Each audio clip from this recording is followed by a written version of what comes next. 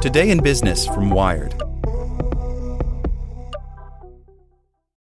This episode is brought to you by Shopify. Whether you're selling a little or a lot, Shopify helps you do your thing, however you cha-ching. From the launch your online shop stage, all the way to the we just hit 1 million orders stage. No matter what stage you're in, Shopify's there to help you grow. Sign up for a $1 per month trial period at shopify.com/special offer, all lowercase.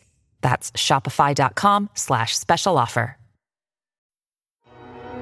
With supply chains becoming more complex, you need to stay on top of the latest logistics developments.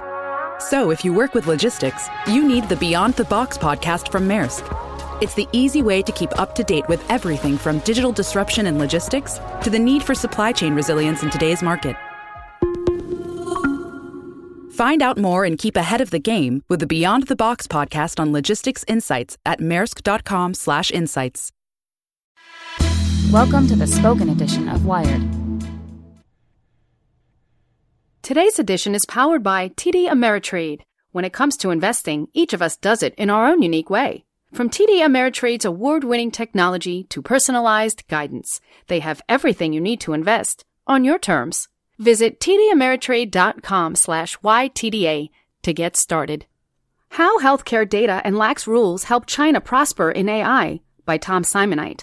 At Wake Radiology in North Carolina, roughly 50 doctors scrutinize X-rays and other images for local medical providers. Within a few weeks, they should start to get help on some lung CT scans from machine learning algorithms that highlight potentially cancerous tissue nodules. Although Wake is based in a region known as the Research Triangle for its intensity of high-tech R&D, the lung reading software hails from elsewhere, China. InfraVision, a 4-year-old Beijing startup, has amassed more than 1 million scans from Chinese hospitals that it's using to train and test algorithms. Gathering medical data is much easier for Chinese companies than for their U.S. counterparts because patient populations are larger and the burden of privacy regulations smaller.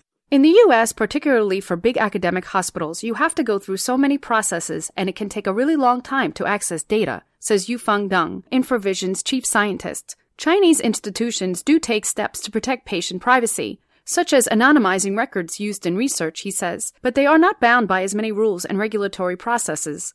In China, it's less well-defined. If the hospital's information people say it's fine, you can do it, Deng says.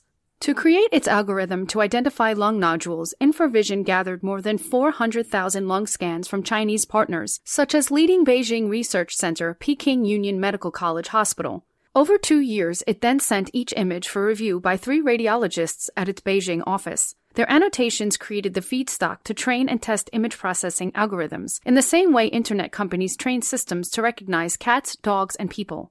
InfraVision has published peer-reviewed studies in Chinese and U.S. journals on its algorithm's performance. In a pilot at Shanghai Chengzheng Hospital, 2 radiologists found that InfraVision's product could dramatically boost their ability to annotate lung nodules, the company says. William Wei, a radiologist and Wake's chief medical officer, is hopeful his own doctors will also get a productivity boost. He says the technology looks good enough to be a kind of virtual assistant that improves accuracy and consistency on a tricky task. The process of looking for lung nodules is pretty tedious, he says.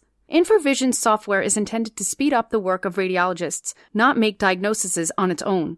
Deng says he can't imagine AI being ready to do that within a decade.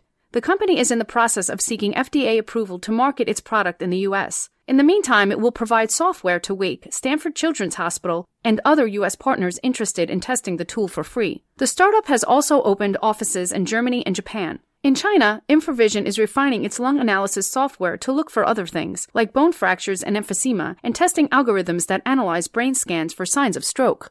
InfraVision's leaders think their Chinese data trove provides an advantage over competitors working only with hospitals in the U.S., where data access is harder won. The startup's strategy helps illustrate the global competition in developing AI technology and one way that China may have an advantage. Training machine learning algorithms requires large amounts of example data relevant to the task at hand. China's huge population and relatively loose privacy rules give the country's AI developers more to work with than those in the U.S.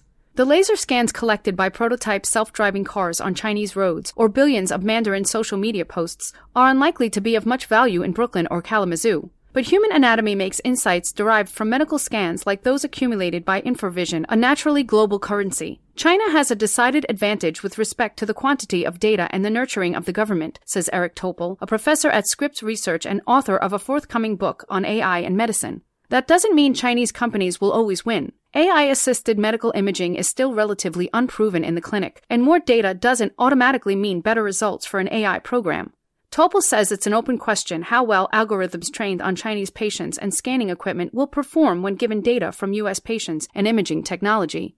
Deng of InfraVision says that the startup refined its algorithms with around 2,000 U.S.-sourced images to adapt them to American patients and imaging equipment. Wake and other partners will provide feedback on any errors radiologists spot in its recommendations. Gathering a big trove of health data in the U.S. typically requires negotiating with multiple partners, all of whom know their data's value. That can drive up costs beyond the means of startups without large cash reserves. IBM has spent more than $3.5 billion since 2015 acquiring healthcare software companies and amassing millions of patient records and billions of images of all kinds of medical conditions. The company has published research on medical image processing AI software, but not yet launched a commercial service. IBM didn't respond to requests for comment. Other countries are trying to use easier access to medical data to boost their own AI industries. French President Emmanuel Macron's AI strategy announced last year includes a pledge to make data from France's universal healthcare system available for AI research.